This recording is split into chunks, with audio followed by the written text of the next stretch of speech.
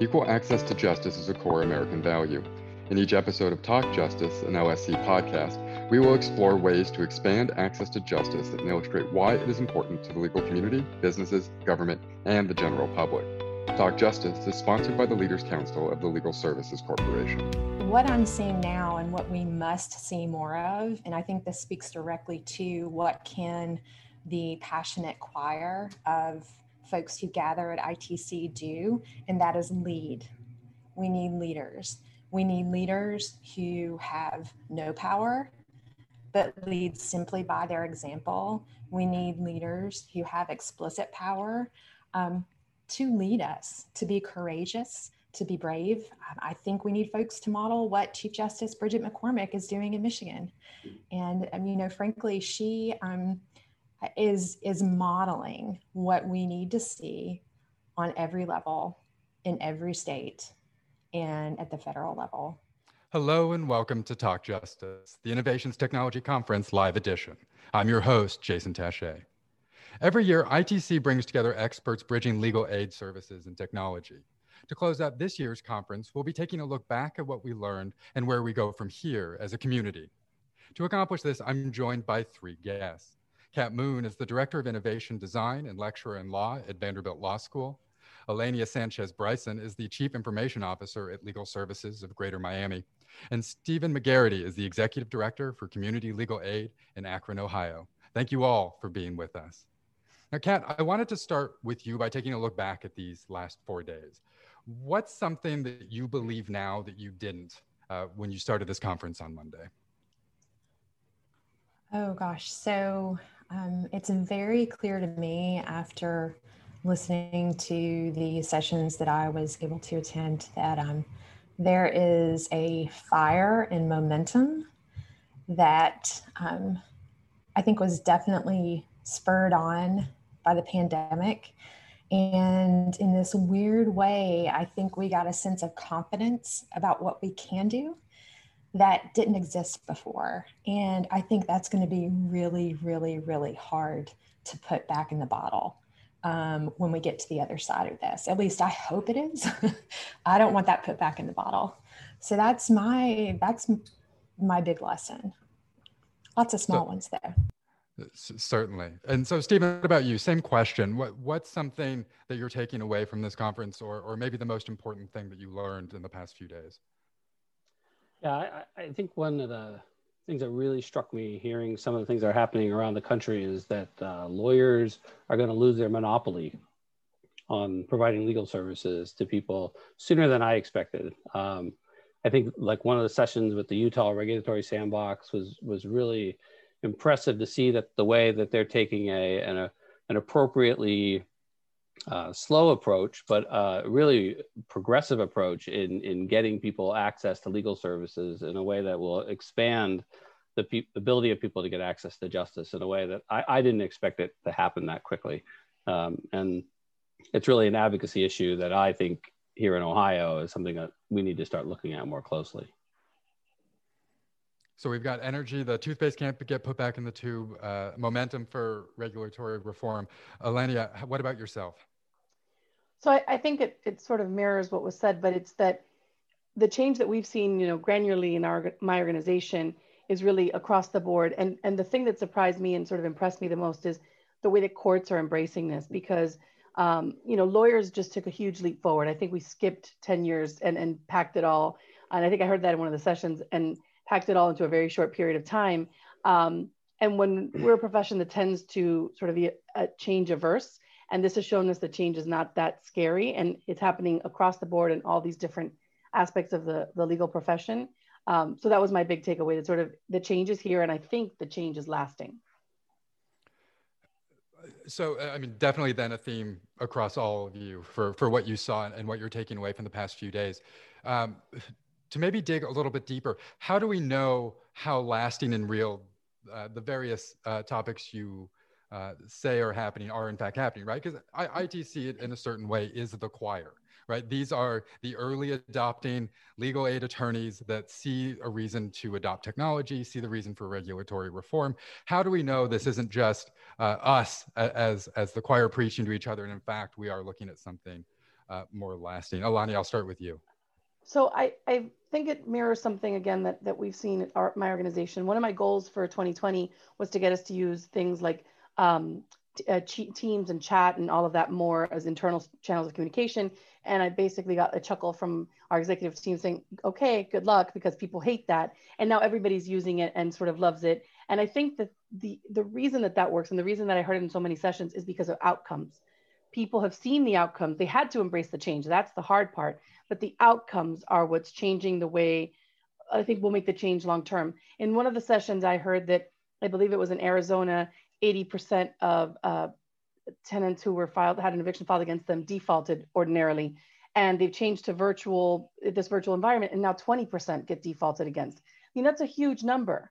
So it's the outcomes and the long lasting sort of results that I think will make this stick. And Stephen, what about you? What's the evidence that you're seeing that it's not just, I don't know, for me, this conference is often my Twitter feed in real life. And so I worry that I'm not getting the full breadth of opinions that might be out there. Yeah, I don't know how we know we're not preaching to the choir. And I think, and I think to some extent we are preaching to the choir, that the ITC community is really on the cutting edge. And so I think one of the things that has come out of the pandemic, in my mind, is that we've done so much to develop tools and processes and collaboration with courts to increase access to justice, but it's always been done in a partnership model. And I think the pandemic has really shown how there are a lot of courts still who are unwilling and uninterested in opening their doors to the client community who really need access to justice. And I think that one of the takeaways for me is that I think we really need to be taking a much more adversarial or advocacy approach with the courts who we're not partnering with, that we've done such a good job partnering with the ones who are open and willing, and we really need to focus some of our energy on those who are less willing, maybe. And now, Kat, you have a different perspective here because you're in academia, but also a practicing lawyer as well. How are you seeing these changes in your professional neck of the woods? Geez, so, well, it's as simple as the content of the emails that I get on my local county bar association listserv. We have e-filing in my district in Tennessee that would not have happened. And it went to email filing emergency, and now there's real e-filing. And that happened almost overnight because it had to happen. And so I think that's evidence that folks can change, and effectively and actually quickly. And the bottom line is there are a lot of things that we know need to change. It's not like we need to study, what should we change? We've done a lot of that. Just pick up LSE or the ABA's 2016 profile of the profession, or 2020 profile of the profession, or the future of the delivery of legal services from 2016. We've known for a while. So I think what I'm seeing now and what we must see more of, and I think this speaks directly to what can the passionate choir of folks who gather at ITC do, and that is lead. We need leaders.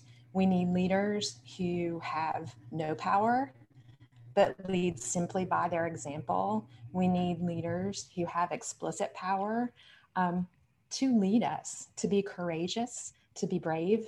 I think we need folks to model what Chief Justice Bridget McCormick is doing in Michigan.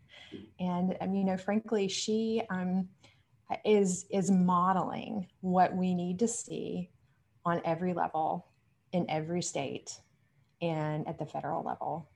And I think we have a whole lot of models of people who do that in their daily existence.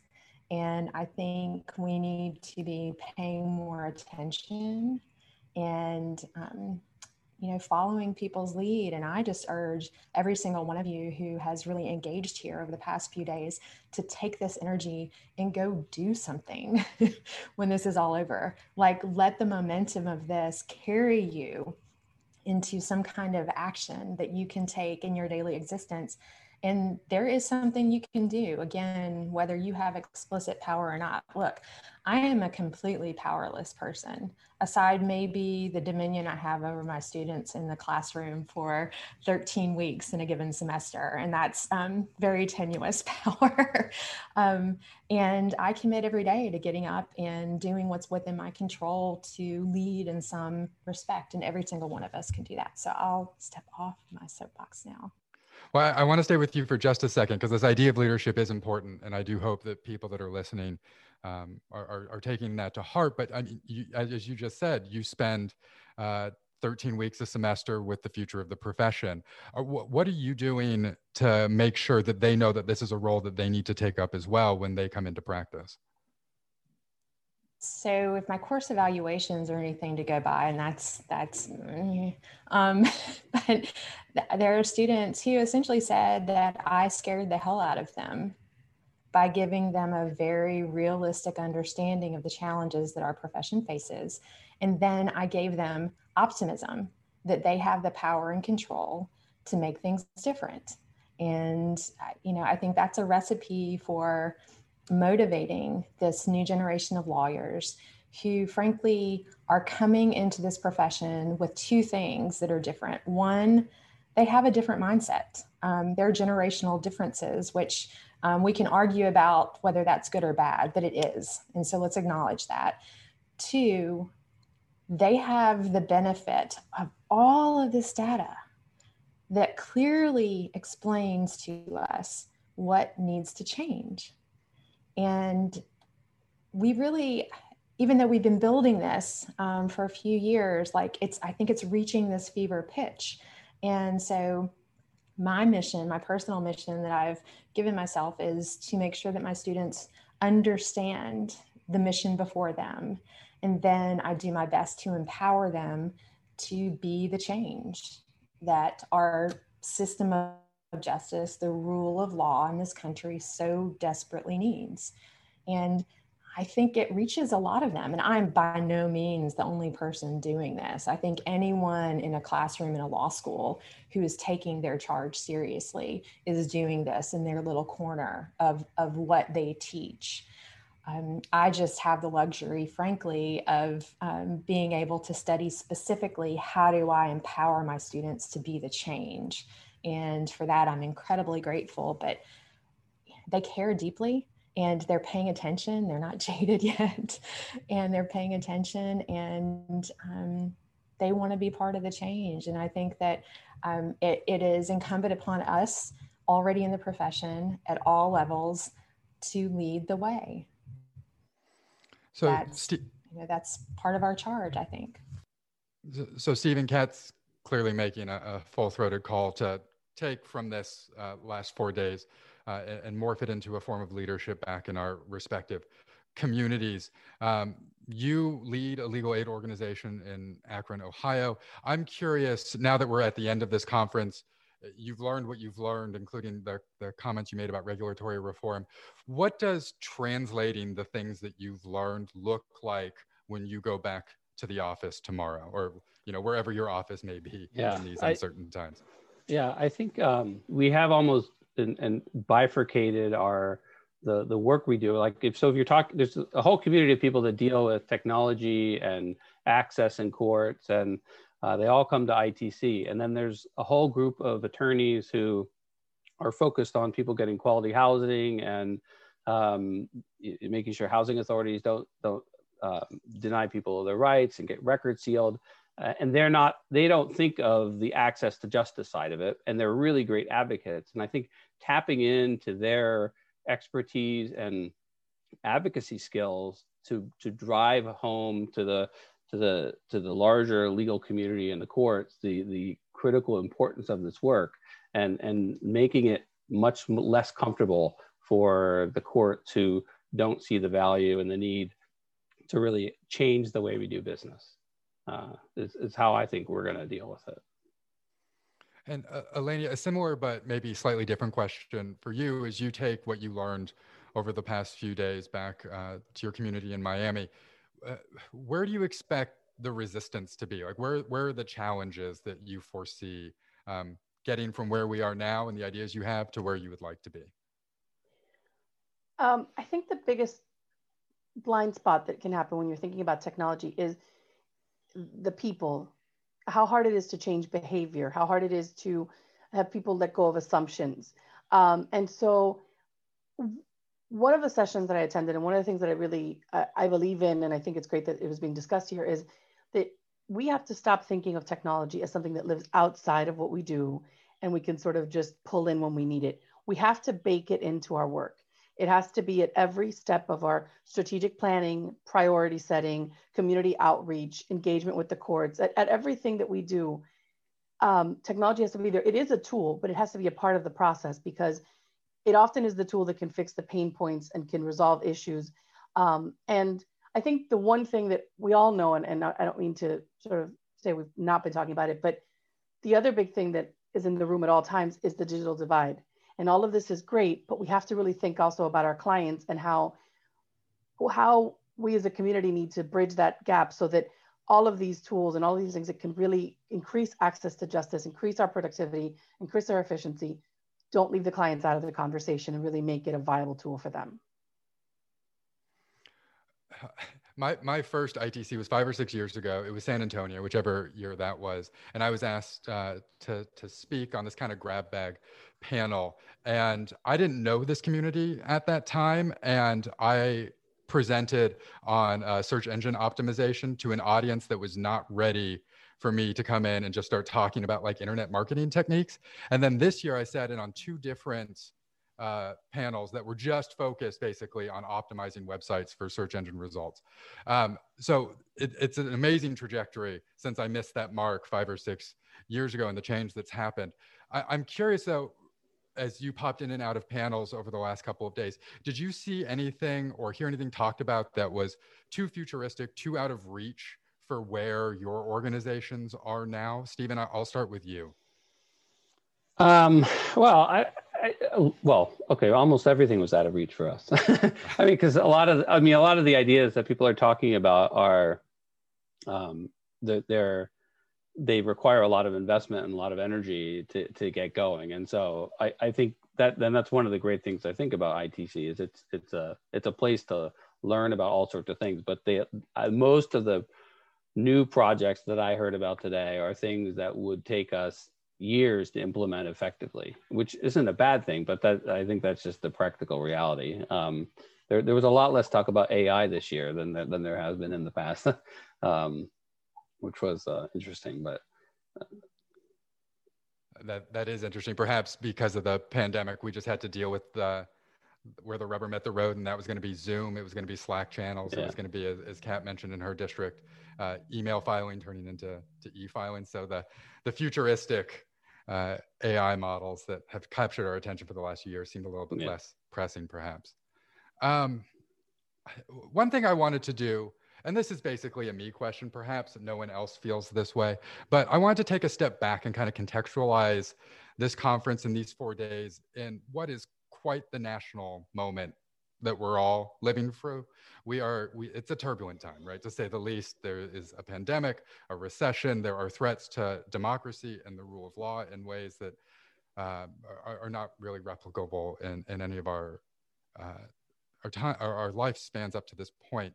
And so at times I felt like, I don't know about everybody else, but I certainly had, the second impeachment trial in as many years on one side of my screen and ITC on the other side of my screen. And I was having these moments of like, these things at ITC are important, but I was struggling to contextualize them within this plethora of existential crises that we are currently experiencing as a country. And so, Kat, I'll start with you and then others can jump in. How do you contextualize the topics that we are discussing at ITC with these larger national issues that are swirling around us? Yes, so that's actually the perfect opening for something I hoped we would be able to discuss. And so when I kind of pull back and take a 30,000 foot overview, least of the sessions that I was able to watch and participate in, I saw some themes. And I think the themes actually speak to mindsets that are relevant to, frankly, all the challenges we're facing, not just those immediate challenges relevant to the folks at this conference, but all of the big challenges that you just identified. So one of them is radical collaboration, or I'll just say collaboration. I don't want to scare people with the word radical, but I think it is radical because if you just look at across everything right now,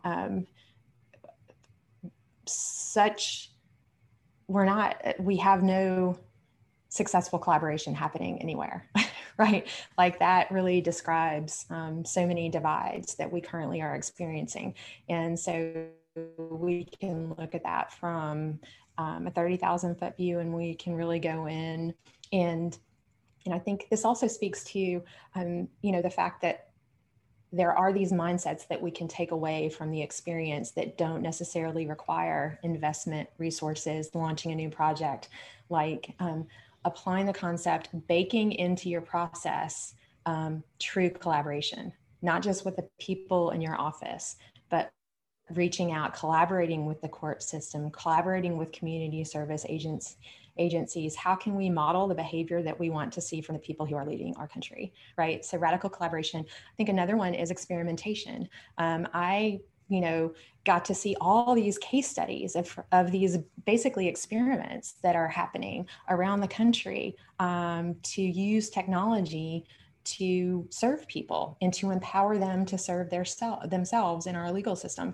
And so I think embracing experimentation to try different ways to fix not only the problems within our immediate purview, but the problems writ large that we're facing in society. And finally, a takeaway for me, and I think this is relevant to all the big problems as well, is feedback.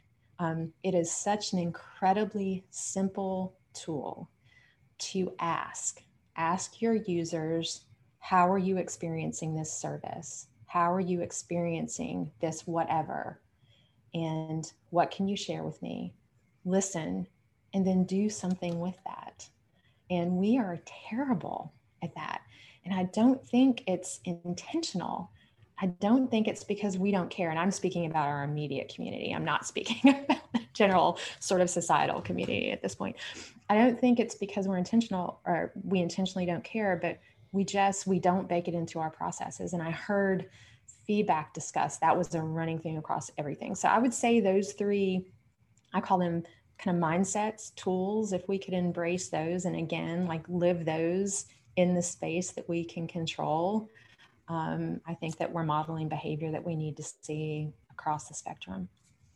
Certainly in a time of deep division across the country, the idea of collaboration, feedback, better communication, these all seem to meet the moment or what we need to meet the moment that we're currently in. Stephen, I wonder if you have anything to add from your perspective, contextualizing our moment. Yeah, the service area, we cover 8 counties in Northeast Ohio, includes Akron and Canton and Youngstown, really post-industrial Rust Belt communities that have really struggled. And a lot of what's happened in the last 4 years has been, this part of Ohio has really shifted its political allegiances as a result of all that's happened in the last few years. And I think from a legal aid perspective, that we tend to talk about things in progressive ways, access to justice and helping low-income people. And I think our message can be done in a very populist way, that what we're doing is helping all of the people who felt so disenfranchised the last 4 years, that they voted the way they wanted to vote. I'm critical of them, obviously, but that we're not so different in terms of what we want. And I think there's a real opportunity for us to bridge that divide by speaking to them in their language, just like we speak to immigrants in their language. We need to speak to people who really struggling to find their place in America in their language in a way that we can help them make their lives better. And again, going back to this theme of communication that Kat started on, and then here thinking about the language that we're using. Alenia, anything to add on this particular contextualizing question? Sure. I think the other piece of this that I think is important with technology in particular is to think of it's not all or nothing. It doesn't have to completely be a success or completely be a failure. There's gray area, and there's places in the middle where we can try things and say, we've always done it this way is maybe not good enough, but people are scared of change. And so finding that spectrum of where we can meet in the middle, try things out, and it doesn't have to be a shiny success or a terrible failure. There can be nuance and things that we learn from that middle area. Without it, and it seems like that nationally, like this is a time for change, whether we agree with the type of change that's being called for or not. People seem hungry for something different, and so I think that all those answers were great. Actually, that's super helpful. This was like the one question I didn't have a personal answer for, so I'm going to individually steal yours and use them later. So I appreciate that. And the last few minutes that we have, I wanted to end by looking forward. We spent a lot of time talking about kind of where we're at now and where we've been the last couple of days. And I'm going to ask a question that Kristen Sonde at Paladin threw at me sometime last year, and it's really just consumed all of my time, which has all been by myself in quarantine, which is thinking about where we're going to be in 2030. And not thinking about what's next in the next 6 months or the next few weeks, but rather this idea of a moonshot for legal aid. Like, what's the big radical, going back to the word Kat didn't want to use, but I think is it appropriate here, idea, the exceptionally ambitious idea that over this next decade that we have in front of us, that you would like to see take root, start the conversation. I'm hoping to give you guys that platform now to get us to 2030. In the last few minutes that we have. Alania, I'll start with you. Sure. I guess, we're sort of talking now about remote clinics or virtual clinics, but really a lot of it is just remote clinics. And I think where I see us in 10 years is really things truly being virtual and sort of divorcing the legal need from the space so that services can sort of be provided from anywhere to anyone, anywhere, and really using sort of a virtual environment versus a brick and mortar or tied to location. That's where I think that the big leap is for us, because we are so tied to, down to granular county or specific court level, and being able to really untie ourselves from that. Okay, so going virtual and continuing that process. Stephen, what about you? What are you going to be thinking about?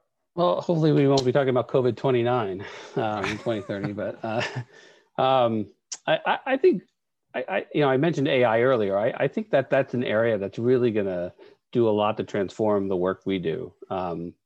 Again, I wouldn't be surprised if we're talking about courts and legal aids working together to build these AI systems with automated forms and live virtual assistants with people who are in the courtroom that they could reference during a hearing. And I mean, I think the technology is advancing so quickly that we'll be there at that point, and be sort of laughing at the stuff we're doing now. So I'm pretty optimistic. Yeah. And Kat, what about you? What are you thinking about for 2030?